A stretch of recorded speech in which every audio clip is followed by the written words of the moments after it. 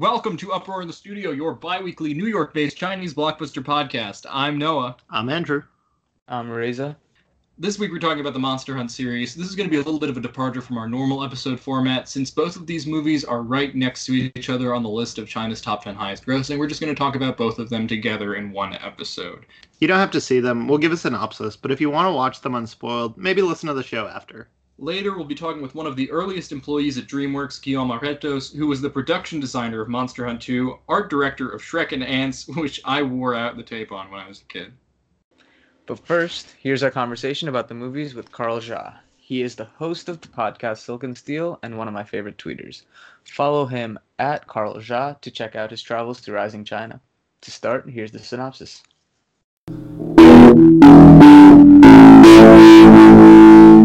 The first Monster Hunt begins with a political uprising in the Monster Kingdom, forcing the pregnant queen to flee. She, followed by her security detail of 2, are chased into a small village of humans under the leadership of Wu Xiaolan, generally considered to be a failure of a mayor. The queen arrives in town at the same time as Song Tianyin, a low-level monster hunter. The 3 are forced together when the town is attacked, and after the queen transfers her pregnancy to Xiaolan, don't ask, and dies, he and Tianyin must decide what to do after becoming the de facto parents of the new baby monster king, Wuba. On the quest to get rid of their new adorable burden, Xiaolan learns that his village was a haven for refugee monsters in disguise and that the Monster Hunters Bureau has been taken over by monster political dissidents in disguise. In the end, Xiaolan and Tianyin come to love their new monster baby and fight the leader of the challenging monsters. When the dust settles, they are left with no choice but to place Wuba in the care of other monsters to protect him from future attacks, and they part ways. In Monster Hunt 2, Wuba's hidden village is found by the challenging monsters, forcing him to go into hiding with a crew of gamblers. Xiaolan and Tianyin search for him after learning what happened. When the family reunited, all is well, and we learn that yet another monster-hunting bureaucratic organization has been taken over by evil monsters. Grape machine guns, strange buffets, and early child development galore. This is Monster Hunt. So, I guess to start off, we want to really just thank you for bearing with us with these movies. I think we all felt a bit of a slog going through them, but I think there are some interesting themes that we could touch on. We're a little older than the intended audience, I think. Yeah, I thought about that because I'm thinking, what is the intended audience here? Because, like, they made the monsters super cute, but there are moments when I'm like, I'm not sure if this is for children, because, yeah, but, I think you guys will know what scene I'm talking about. There was a scene where first a female monster hunter was agreeing to stay the night, and the protagonist, he thought he was going to get lucky. Right? Yeah, and the scene that he was getting tied up in bed, so he thought it was really kinky foreplay. It was comically funny, but I'm like, for a young audience, do they really get it? Well, I mean, it was amazing, right? In that, like, he did get lucky. He ended up pregnant at the end of the night. Right. But I was just really confused, like, who is the intended audience of this film? Because I was expecting it to be a lot younger based on the way they made the monsters super cute. And toward the end of the movie, where they get into this like guild that capture all the monsters, and it turns out they're like just chopping them up and serving them as dishes. And I thought, wow, that could be kind of traumatizing for a little child. See all these like cute monsters getting hanging up on like meat hooks, and like getting sliced into sashimi. I mean, like I don't know how I feel if I'm like a 6-year-old watching this. I mean, even the first scene where it's like them running away from the monsters that are like tracking down the queen, you have that like one that he like grabs him and you hear his neck snap in his hand. Yeah. And even the part that the queen, when she gave up her baby, she just cut open her belly. I was like, whoa, that's kind of graphic for like little children's movie. It's like But Temple of Doom. yeah, actually, that did remind me of that. The thing with like when Wooba gets locked up later on, there's like a minute-long, basically child screaming for a little while. Oh yeah. And I don't know, I guess are kids reacting to that, or is it adults being told not to eat monster meat? Yeah, I just thought that would be so traumatizing for like these little children to watch all these cute monsters being eaten. I mean, like especially Wooba was supposed to be served with like a like that like that scene from Indiana Jones Temple of Doom where they serve the monkey brain. Yeah. You know what I'm talking about? Like, Yep. like they had the Wooba just clamped down with his head exposed, and they were supposed to like cut his head open and eat his brain. I was like, oh my god, like. At that point, I was disappointed though. I wanted to see them try it because everything he was resisting everything. He was invincible. I wanted to see that beetle like just How kill far can he itself go? trying to get inside of Seth. Okay, so before we go ahead here, I have a question for you guys. So why did you guys choose to watch these two films? So let me just preface, I guess, what we're doing on the show. So our show's called Uproar in the Studio, and what we decided to do basically is review the top 10 grossing films in China, which is actually really fun because when we got this project together about 5-6 weeks ago, the list was very different to what it is today. So our conception of this is just a list that constantly is changing because every new big movie seems to upend the old movie. So we're down to review monster hunts. We're down to review, military parade films. We're down to review urban love. I mean, this is everything, whatever's happening in China today, I guess.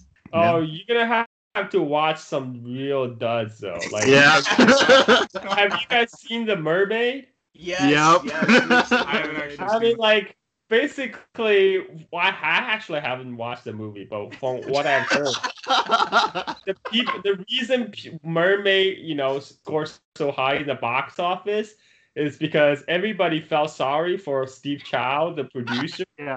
And because the thing about Steve Chow is he was a Hong Kong actor and appeared in many, many Hong Kong comedies, right? But at that time, all these movies were not legally available in mainland. So everybody on the mainland market, they would watch basically pirated copies or they watch it online. And Steve Chow hit like big time, at least to the Chinese mainland audience, when he made a movie, I think in the late 1990s, he made a remake of Journey to the West. It's like a very wacky reinterpretation. And those movies somehow just coincided with when the internet finally got popularized in China. And the copies of that movie was floating around on the internet. So all the college students saw it. And they found it hilarious, and it became like a meme. There were so many memes coming out of that movie. Like everybody would keep on referencing it, but everybody knew that all they watched was a pirated copy. So because there was a saying that we all owe Steve Chow a ticket. We all. So when Steve Chow finally came out with a big production like The Mermaid, and that's like legally showing in mainland, so everybody say, okay, finally we're gonna pay our respect, owe Steve Chow a ticket, so they all went to see it, and to everybody's surprise, it was not that great. But it is on the list, and we've seen it, right? Yeah, but it gives us access to stories like these, basically. Especially this context, which I was not aware of, at least. Yeah, but I mean, Steve Chow has some great movies. He's made some great movies, don't get me wrong. So he made another remake of Journey to the West, like a couple years ago. Have you seen that one? I haven't seen it, but I know it was doing pretty well over here, all things considered, because I think it was one of the top movies for rentals on iTunes for a little bit. Yeah, I mean, he's making banks right now. But like I mean, he was famous here for Shaolin Soccer, and then what's that? The Shanghai Hustle.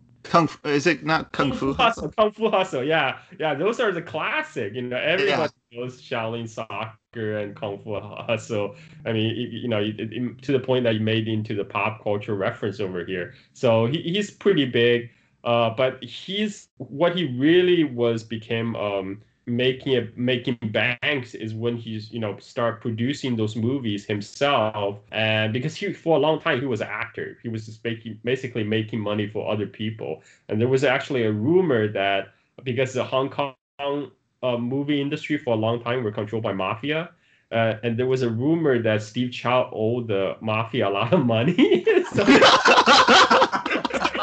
he was kind of forced to make all these like low budget comedy movie like Michael Jordan forced out of retirement or something by the mafia. Yeah, he was forced to crank out all these low budget comedy movies year after year. I mean, like they were really super popular, but he wasn't making money for himself. But now he's in the game for himself. He's producing and redirecting. And I'm just looking up the Journey to the West movie that was super successful, like just recently. This was was it Conquering the Demons? Yeah. It's 2013 movie, Conquering the Demons, Journey to the West. Have you guys seen that one? No. I don't think we've seen it. Yeah, we'll have to add that to the list, I guess. Yeah. Yeah, that's one of the earlier blockbuster, like back when finally the Chinese box office was getting big. That was one of the early of course, now, like you say, like the record gets changing all the time. Year. Yeah, now it's gonna be Wandering Earth. Yeah, that's like competing with Wolf Warrior 2 right now. Yeah, it's actually playing in a bunch of movie theaters around here right now. Yeah, I'm pretty excited because that means they get like all these big Chinese blockbuster are getting simultaneous release in US almost like at the same time as China, with exceptions because AMC is owned by Wanda, so Wanda would show most of the movies except movies made by its competitor, the Huayi brothers. So, like that's a reason why Chen Kaige made a movie, I think last year, called The Demon Cat that I kind of wanted to see. And when it came out in China, I was like, what? It's not releasing US? It was releasing Australia. What the heck? Why is it not releasing US? So I was so baffled. And I actually, my sister told me this because my sister keep up with all this entertainment gossip in China. He said, oh, yeah, because, Chen Kaige made that movie with the Huayi brothers, and Huayi brother is in a feud with Wanda right now because apparently Huayi brother they poached one of their top guys from Wanda, and Wanda was carrying a grudge. Wanda control a lot of the movie theater in China and now US AMC, so they would not, all the Wanda theaters would not show Huayi movies. That's why I can't see Demon Cat here. Like, I think it's totally ridiculous. I mean, what's expected from Chinese entertainment industry? Yeah. It's like old school studio politics. Yeah. I'm sorry for hijacking your thread. This is all really, really interesting, honestly.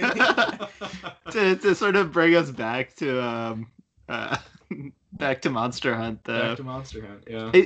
It seems like a super pro-vegan movie, but is that out of place in Chinese politics? Oh, dude, yeah, you got that too? Because I was watching this, I was like, dude, are they trying to like tell us we should be all vegetarians? I mean, it's pretty strong. I mean, it's almost like vegetarian propaganda. I have no idea. Honestly, I have no idea. I'll probably have to look into it. There might be a background story to it. I don't know. I just don't know. He was a radish. He was a white radish, so I don't know if it's even telling us that we should eat vegetables. You should just not eat. Oh, dude, you're right. You're right. He is literally a radish, or look like one. But I guess fruits are okay because they have all this scene where he was being used like a machine gun after he digested some fruits, right? Like I actually didn't get that. I was like, what was he spitting, like seeds or something? Yeah, I Seeds. think he just couldn't digest the stuff.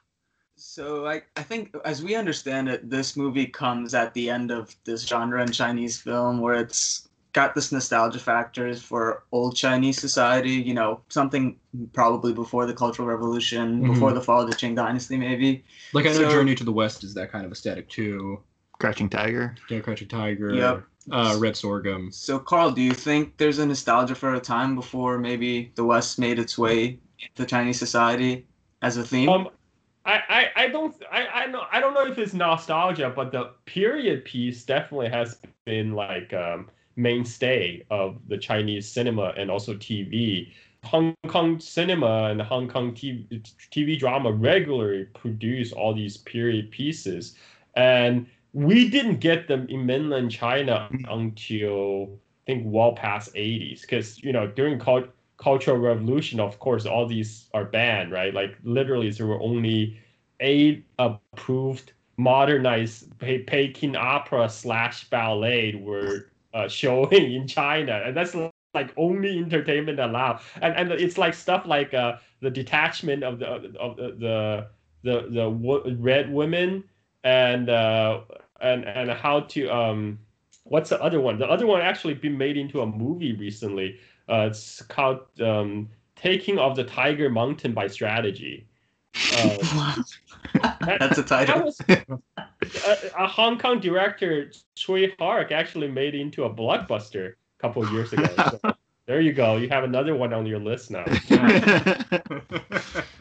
It also seems like, I don't know, with China getting a whole lot more industrial and urban with all of these cities being built, it also seems like a movie with a lot of green space. Well, yeah. That there's a lot of green in that film. Green and vegetarian. I think that's what it's a propaganda for. I actually but now just back to the period piece. I just remember, so in the 80s when finally all these new entertainment were allowed to be flooded in from Hong Kong. And I just remember watching all these period dramas, and everybody on the mainland's like, wow, they look so pretty, dressing all the ancient costumes and like where the girls wearing all this traditional, what people that back then thought traditional costumes, and everything looks so nice and fancy. So that caught on pretty quickly on mainland, and it has been a mainstay ever since. I mean, this came from like Hong Kong and Taiwan, and I don't know if necessarily. I mean, maybe there's part of that nostalgia, as in like the glory days when China was prosperous and culturally self-confident, and before all the westernization set in and stuff. And it's also kind of like the fantasy setting, right? It's like the ancient times, but it's also like kind of like Game of Thrones, right? But without all the sex and the gore and maybe just a little bit of the sex. Nowadays the sex is creeping in, yeah. But I'm talking about 1980s, man. Oh, okay, yeah. Days. I was just telling. I was interviewed by Razib Khan on his broadcast. I was telling him, like, back in early 80s, when I was in my first grade, I was telling our like classmates that, oh, like now it's reform and opening period, things are really open up. Maybe when we grew up, we'd get even to like hold girls' hands in public and maybe even kiss them in public. I mean, that was 1980. Okay, that was kind of that back then. Just even like PDA is unimaginable. Just like, yeah. Things have changed a lot since then.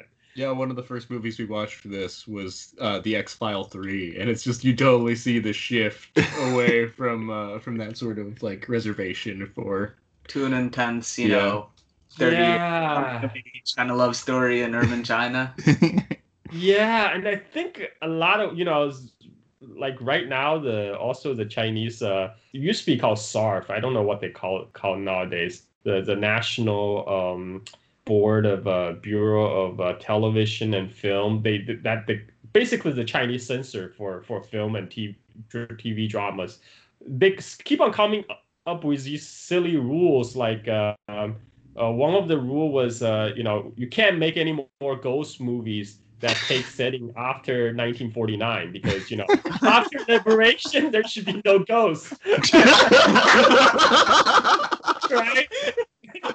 I mean, like, this is ridiculous. And there was another rule that because time travel was getting super popular, it started with people writing time travel web novels, which is kind of like escape fantasy, right? Like people imagining stuff going back in time, and they know everything, how things are going to turn out, so they do super crazy things. But and a lot of them are turning into TV dramas and movies, and it got to the point where they got a new rule a couple of years, like no more time travels, no more time travel period pieces. To a certain extent, I think that's a reaction from like older generation maybe, because you have to understand a lot of these censors, who at least the people who control the Chinese propaganda department, it's staffed by some really old people with really kind of old set views. I mean, their whole morality system is still like literally last century, right? I mean, I'm talking about like stuck in 1970s or 80s or something, and it's not. They have not kept up with like the new generation, because like the post 90 post 2000 generation, they're pretty open. They're pretty open to all kind of influences, and I think that kind of scares some of the older folks who are in charge, unfortunately, in power. We were talking to someone a couple weeks ago who actually made some movies for the propaganda department, and he's like, "Oh yeah, all of the bosses have been there for 40 years." Yeah, that's another thing. It's like, it's not that sometimes the Chinese netizens even jokes like, God, this Chinese propaganda department, they're so stupid. They all produce all these like really idiotic, really silly, totally out of sync with stuff that people, it's just like laugh stock. But what we realized later, it's not like that people there can't produce top quality stuff. It's just they have superiors to answer to, right? And those superiors are usually a lot older, and they're a lot more old fashioned, let's say. Yeah, and which is unfortunate, but hopefully things will change when new generation move into power. I don't know. I mean, like, things are already changing. Like I said, things that's unimaginable in 1980s is already happening today. But it's all with China. It's always like 2 steps forward, 1 step back. So we'll see. One thing that seems to have changed in here is the gender roles in Monster Hunt 2 and Monster Hunt. Like, they seem to be flipped, and I can't tell if it's a joke or if it's like a political statement. What did you think of that? Oh yeah, it's kind of a running meme in China. We call it yin sen yang shuai, literally where the yin and yang, right? We're talking about the yin is on the rise, the yang is is falling, because this meme started even back in 1980s when the Chinese women's volleyball team would go on to win like championship in the world championship or like any international games, whereas the guys team, whether basketball or that was before Yao Ming. So whether basketball or football, they just suck. Okay, so I'm sorry, they just suck. I mean, they're like they have been like a laughing stock for like past, I don't know, 40 years, and they haven't improved much. Like in the beginning, they had some excuse because they say, well, okay, China is a poor country. We're not like in Europe or some countries where they spend a lot of money on the football team, right? But nowadays, man, there's no more excuse because they're getting paid a lot. They just suck. I think there's this running theme where Tianyan is plays a more effeminate role throughout the movie, but we do see this come up later where Xiaolin mentions being the last in her line and there's pressure on her to keep her family going, and that seemed to come out a little bit out of nowhere. Maybe is that pleasing the superiors aspect of the movie? No, because that literally that actually you kind of also kind of flip a little bit, because that's usually something pressure is usually on male to reproduce, to continue the family line, because it was very important to carry on the family name to the next generation, which means to produce a male heir, right? To produce a son. And in this case, because I guess because as you noticed, they did a gender role flipping between the guy and the girl, and so the girl is saying, "Oh, I'm under pressure to continue my family line," right? So she's kind of taking over like a role normally like for a guy, right? But yeah, definitely the gender switching was a theme in that movie, along with vegetarian.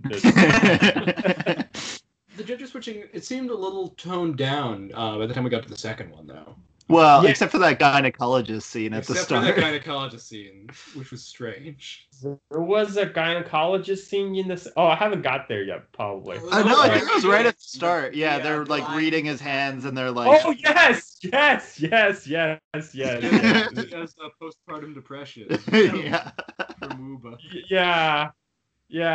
I mean, like, because there's also like there's kind of, I don't know. There's also kind of like an urban middle class anxiety right now in China. You know, people worry about the new generation men are not, you know, masculine enough because all the, like, right now, you know, if you look at all the idols, right, they take their cue from K-pop, right, which means, you know, guys super like all these like boy band looking very young, or sometimes even androgynous looking guys with like who wear like makeup and you know, like I don't know. I mean like it's like people worry. I'm like, I don't know, but that's what just the Far East Asian women are going for nowadays. I mean, it's go with the market. That's just what the masses are demanding. I don't know what to say, but there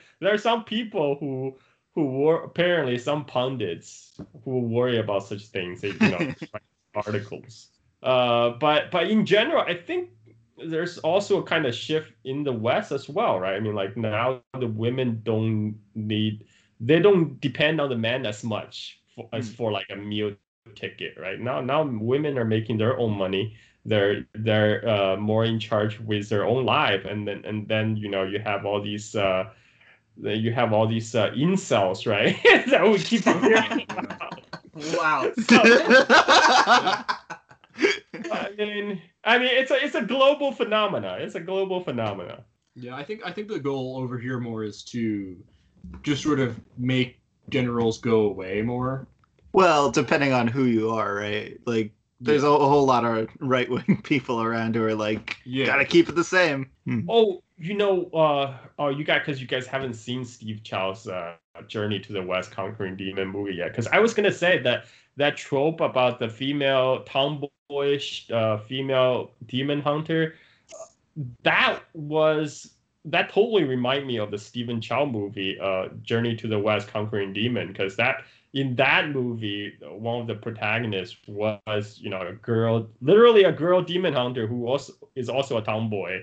And also in that movie, the girl was a guy. Well, the girl is the one that's pursuing the guy, right? Whereas the guy was playing kind of the coquettish one. And so there's a general theme here. So maybe I want to come back to the sort of a politics I think that existed in the movie in Monster Hunt. You know, the movie starts off with basically a regime change kind of, you know, agenda, right? I mean, this isn't false, but it's very conservative almost, right? Where you go from one monarchy to another monarchy, and at least that's the goal of the better monarchy. right. Well, when I watched that movie, that portion of the movie, what it reminded me of is Lion King. Yeah. You know, Yeah. I thought that was just like came straight out of the Lion King. You know, like a new old king got overthrown, and the young fugitive prince, you know, like is seeking shelter. And so I was kind of expecting that along that kind of line. I'm like, oh, okay, he's of course the new monster prince is gonna, you know, probably find some friends among the human world. Now he's probably gonna return like strong and take back what's rightfully his. But it didn't turn out that way. So, but that's what the vibe I was getting, the Lion King vibe. Well, he doesn't even grow up in the second movie at all. He's basically the same old Wooba. Yeah, I think maybe it's intentional. Maybe they want to like keep on making sequels. I don't know. I don't know how long they want to milk this enterprise. Or do you guys know the box office number? I mean, are these two films huge in China? They're huge. Yeah, they're massive, they're 6th and 7th, I believe. I think, Andrew, you were talking about this. I think there are 2 current like sequels already in the works. They're currently in production. Yeah, there's another spin-off. There is like a TV series I think that's going. An animated TV series supposedly is in the works. Roller coaster rides based on the show on the movie. I don't get it. I think I enjoyed it. I watched the first one. I enjoyed it. I thought it was a cute movie, but like it's not like it's something I would watch on Netflix, which it is on Netflix. Yeah, it is. The first one's on Netflix. Yeah. You know, I don't know if I would even spend, you know, $10-15 to watch in the theater. And after watching, I'm like more than halfway through the second movie because I'm like an hour 15 minutes into an hour 15 minutes movie, and at this point I'm like, I can just see the sequel is going to be the same movie like over and over and over. I mean, it's fine if you just want some mindless entertainment, like if you're bored, you know, have nothing better to do. It's fun because before watching that movie, I just watched old 1984 movie about Sino-Vietnamese War, and it was really depressing at the end. So I kind of needed the laugh for Monster Hunt 2. So it did have its moments, like the gynecologist. Visit, but actually, for me, the most funniest part so far is a circus scene. Oh yeah. Oh, wow. Yeah, giving him permission to go harder and barely coming out alive of that scene. We should probably give a little bit of context because people don't know. Yeah, so to the gambler that Wooba's with, he's like running away from people who have recognized him and want to collect debts. And so I think he hides in like a performing circus dressed as a lion. Costume, yeah. And he gets sort of pushed out as a magician's assistant to do these dangerous acts that he's never done before. It turns out the guy that was going to do it to him has never done it either. Keeps calling him bro, reassuring him.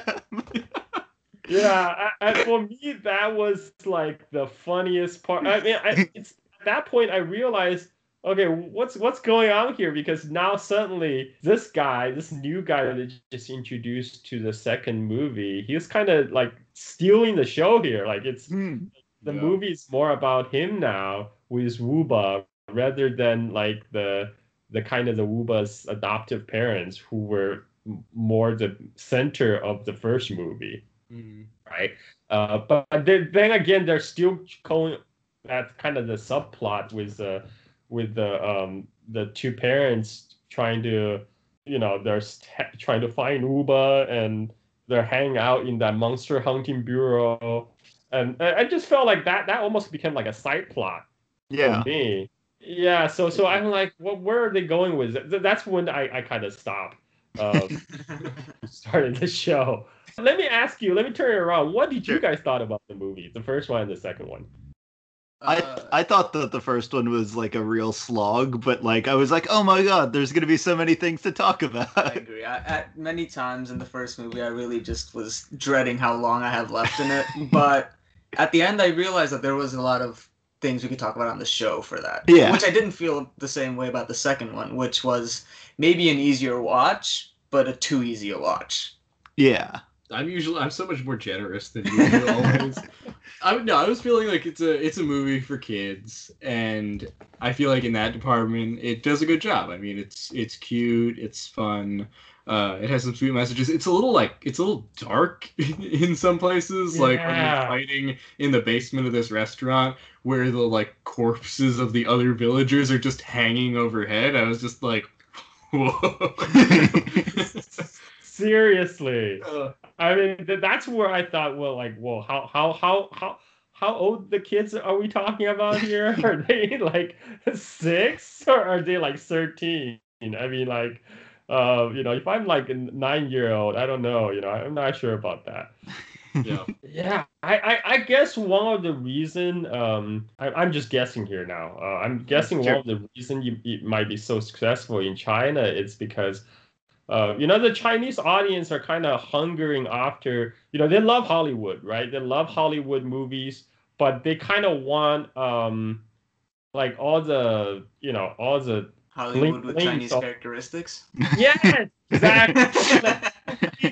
Hollywood style movie, but with Chinese characteristics. They want to tell a Chinese story in a very Chinese setting, right? Like both of these films that take place in some kind of far off fantasy land, but it's recognizably like some kind of ancient Chinese setting, right? Yeah. And I think that's what people want to see, and you use this all the like 3D, CGI stuff that kind of people are familiar with from Disney, Pixar, but it's Chinese. Yeah, I mean the guys who made this came over from DreamWorks. Where they'd been working like since the start of it. Yeah.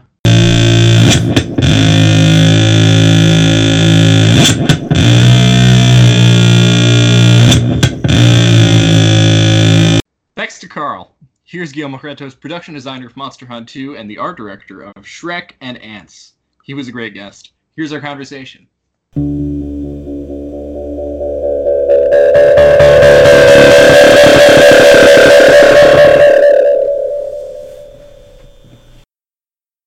Was animation, was that your first love? Was that what you originally wanted to get into when you first got into production design?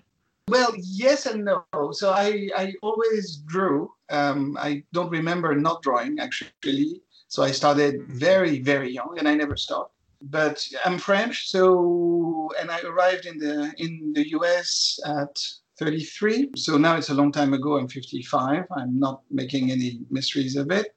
But so no, I always drew, and I always wanted to see my drawing move. So in a way, yes. But then I wanted to be a paleontologist. I was fascinated by biology. I studied philosophy a little bit. I went to an industrial design school in France and a fine art school in France. And actually, the combination of fine arts and industrial design is quite a good preparation for designing specifically for CG films. But almost everything is CG now anyway. So even in the most low budget live action film, you have special effects all over that you don't necessarily see, erasing signs, erasing panels, erasing wires, all of that stuff. So now the frontier between CG and live action has considerably erased since the beginning of computer generated images. Some of our audience might not be super familiar with the work of production designers, and especially in animation. Could you describe what you do? It's a bit different, production designer in animation and in live action. Basically, a production designer is the head of the design of a film, which means everything that's visual is his responsibility. So it goes from in pre-production, you get a script and you have to figure out what the movie is going to look like. In animation, you have to design the characters because those are not actors. You have to design the sets, and very often there is a specific style to the film, a graphic style, so you have to define that. So to do that, you have a second in command, which is your partner in crime, which is the art director, and then you have an art department, which can be can go from 4 people to 20 people, who are all concept artists and are working with you to define the style of the film. So an animated film in general has about 30 sequences. In each sequence, there is a few shots that we select in pre-production to actually do paintings of, so that when we get into CG, we can give some references to the lighters. So in pre-production, basically, you prepare everything about the film, the style, the look and feel of the film in general, as well as the detail of the character design and costumes and all the sets. And by the end of that period, you'd better know where you're going, because suddenly the team goes from, about 30 people working together, then you're going to production. And that suddenly is a team of, 200, 300 people, depending on the film. So suddenly the team becomes a lot bigger. And the job of the production designer changes also. Because what we do is actually direct modeling and lighting and special effects and surfacing, basically everything that is related to the image, big or small, is your responsibility to work with everybody to make it happen like you imagined it. We were looking a bit on your website and some of your portfolio stuff. You have these gorgeous renderings of the films that you've worked on. And so we were just wondering, when you get to that point, when you get into production and you have these teams of 200, 300 people, all of them with specific jobs, where does your personal involvement on things sort of end? Well, the job, I have to say, in animation is extremely heavy, because you literally speak to everyone every day. I mean, of course, not every day 300 people, but you have a production team that helps you spread that and basically see people when they need your input. So it's really like being first violin during the pre-production time, where you actually paint and draw and sketch and try to inspire that way. And in production, you become a conductor. So you don't have the time to play the instrument yourself. You're literally helping everybody play the instrument. So, and I have to say, I love this job because of it. You have to love people, because otherwise it's a very difficult job. Speaking of people you, I'm sure, and hope love, could you tell us about how you met Raman Hui, the director of Monster Hunt? Yes, absolutely. So in 95, I published a book in France, which randomly the subject was about ants. And that book ended up in the hands of DreamWorks and the directors of Ants and the producer of Ants, and Katzenberg saw it, and they decided to call me in Paris and have me start, testing me on the design of what Ants could be. So I did that for about 6 months. I sent FedEx packages because it was before Skype and podcast. And so I sent huge amount of paper to California, where I had never been. And then after 6 months, they asked me, well, do you want, your designs have a strong influence on the movie, so we would be interested to have you come and meet with the directors and Jeffrey Katzenberg. Basically, DreamWorks was just starting. There was 80 people in the company at the time. And so I came, and they put me in an office in Lancashire in Los Angeles. And there was 2 drawing tables in that room. One was me, and the other one was Raman. Wow. And so our first order of business was the 2 of us to figure out the design of the characters for Ants. So Raman is an extremely talented animator, kind of insanely talented animator. He draws super well. He's super smart. He's lovely. And so we got along really well. And we started designing characters for Ants. So after that, I got hired, and Raman was the head of animation on Ants. And then we met again for Shrek, where Raman became a director, and I was the production designer of the film. So we have a very, very long history. Basically, when we work together, it's incredibly easy, because we have shorthands. We know we are friends. So it makes everything much simpler. There is no pretending, there is no egos, and so it's quite lovely. And you didn't work on the first Monster Hunt, right? Yeah, so I was at DreamWorks still when Roman went back to Hong Kong after, I don't know, 30 years at DreamWorks in LA and PDI, so in the Bay Area, because we also were there, the two of us, for a bit more than 10 years. And at one point, Roman decided to go back to Hong Kong and wrote Monster Hunt and shot Monster Hunt.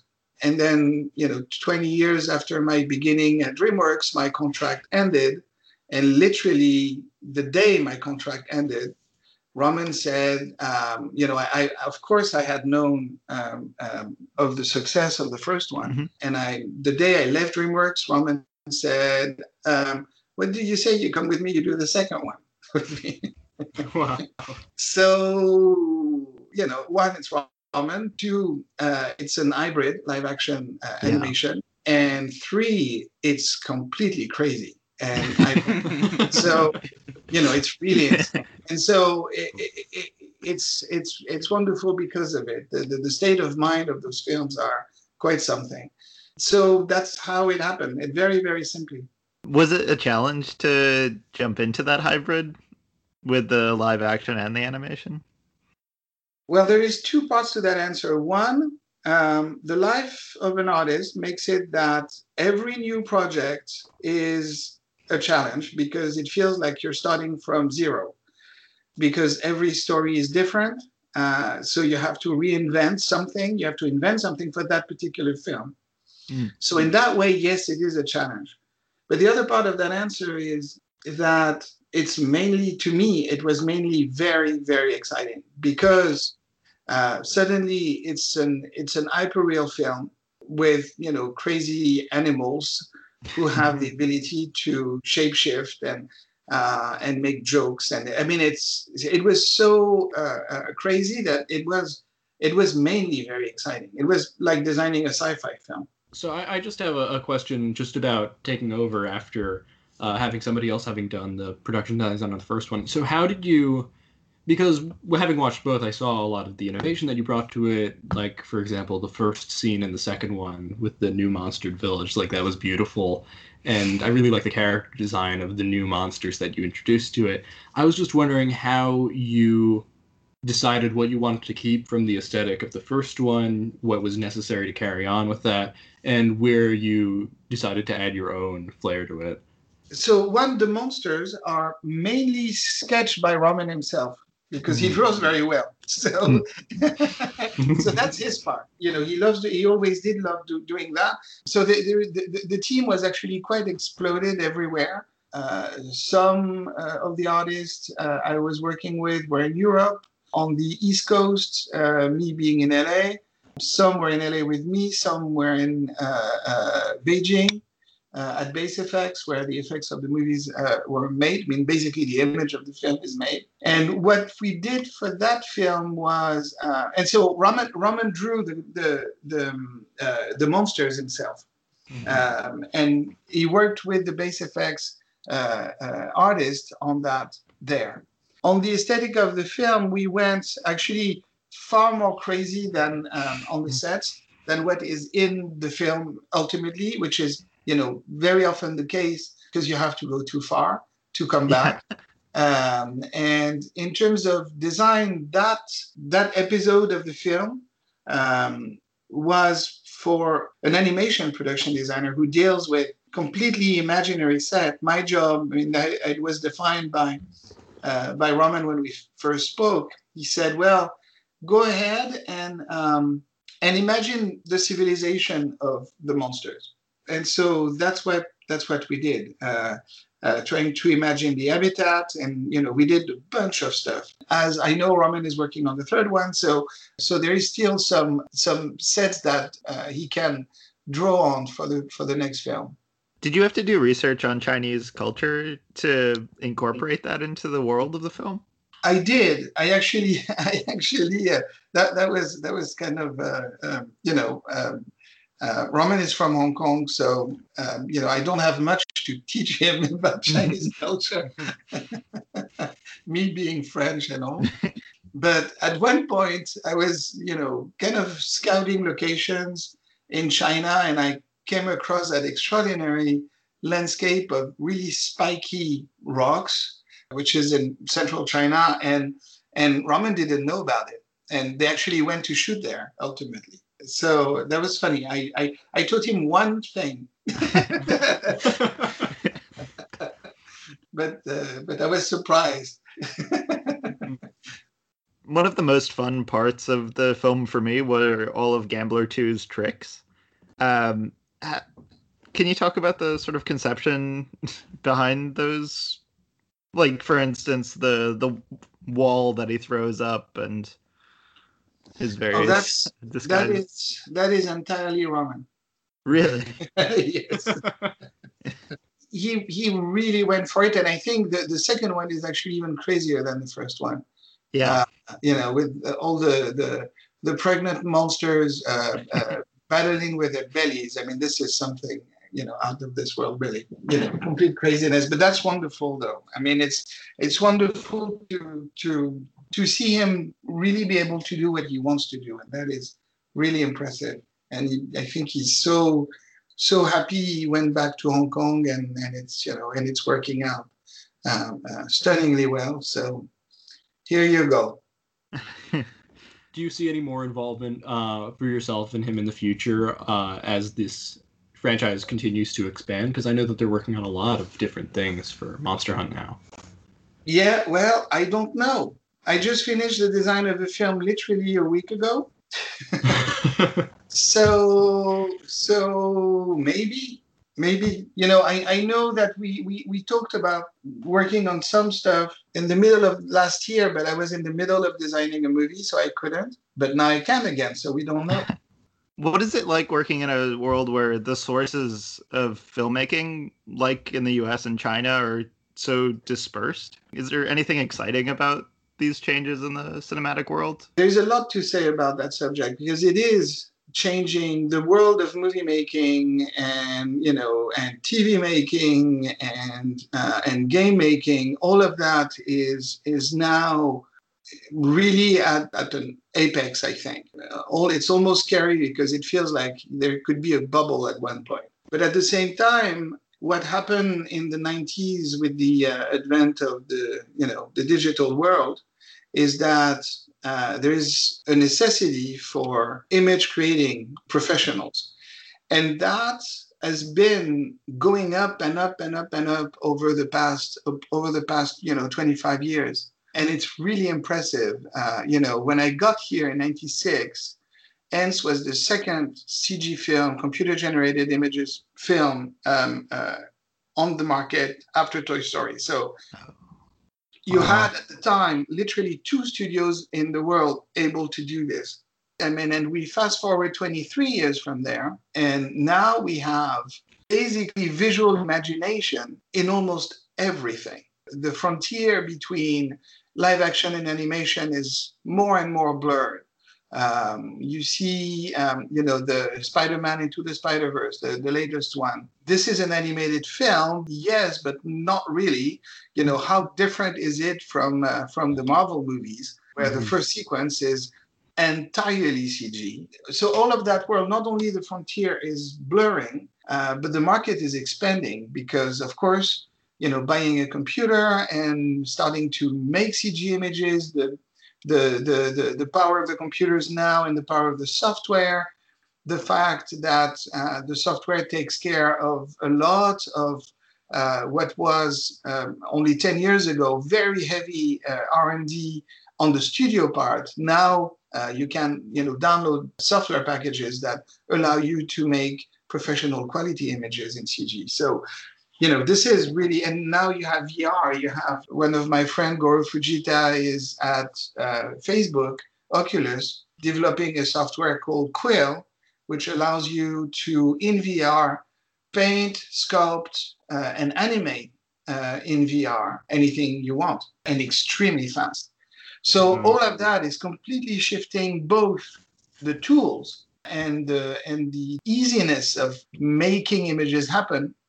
But the demand is also huge. Netflix, best revenue of the year last year in 2018, beating records. Almost everybody I know from DreamWorks is now at Netflix or at Sony Animation. So Sony Animation is producing a lot. The international markets, you have animation studios popping up in France because of tax incentives, the same way Vancouver is a place where movies are made right now because of those exact same Canadian tax incentives. France did the same thing 2 years ago, and it's also completely changing the market there.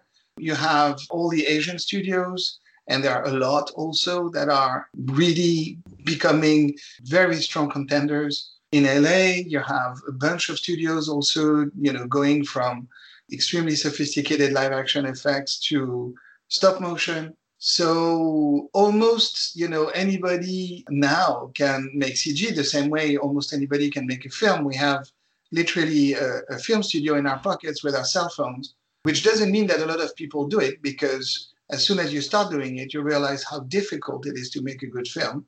But still, the possibilities are there now.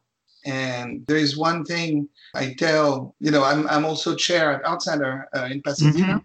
Of the entertainment design department.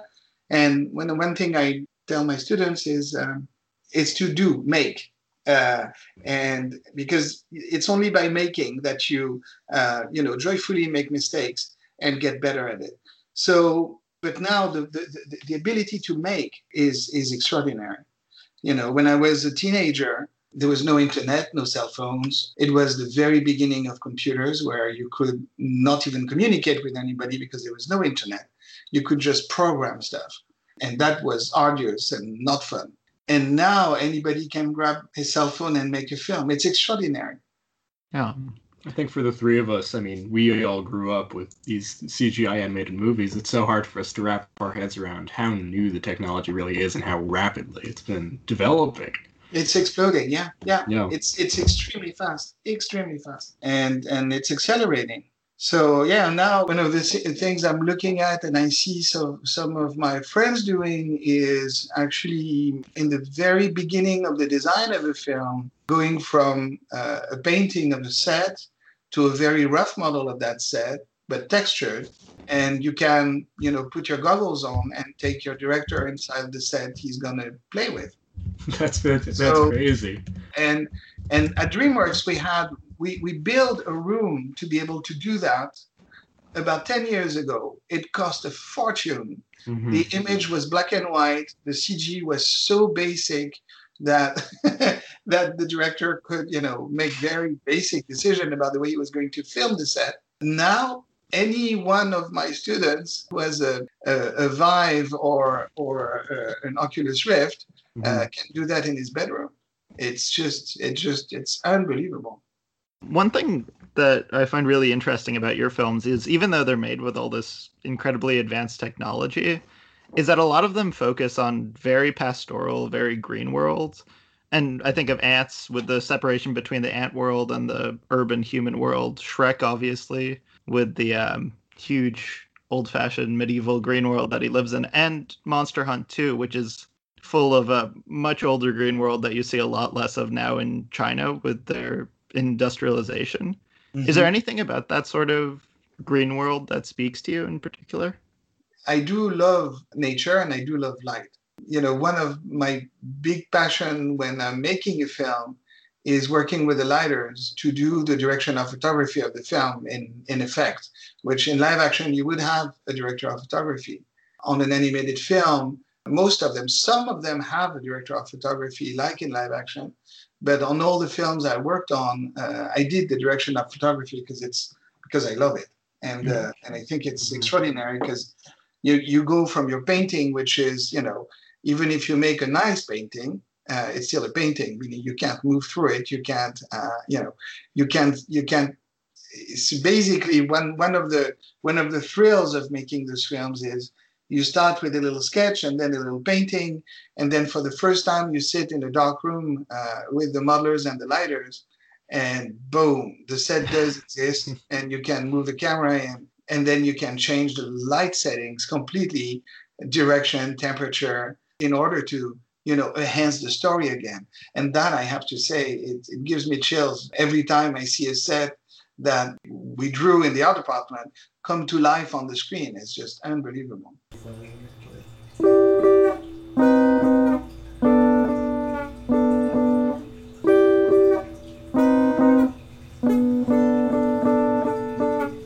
All right, well, I think that's it for the Monster Hunt episode. Thanks again to Carl Jean and Guillaume Aretos. Follow us on Twitter at China Film Pod, like the Uproar in the Studio Facebook page, and maybe even Venmo us at Reza-Saeed, and put Uproar in your description. Every penny counts in this quest to find Jackie Chan. And if you feel like it, have some thoughts or suggestions, email us at uproarinthestudio, all in one word, at gmail.com. Our original music comes from Elliot Saltmarsh and Yehuda of Fist with a PH, and our art comes courtesy of Jay Castro. In 2 weeks, we'll be talking about Hello, Mr. Billionaire. But before we leave you this week, we just want to share some wisdom from the chair. To read too many books is harmful. We'll see you in 2 weeks.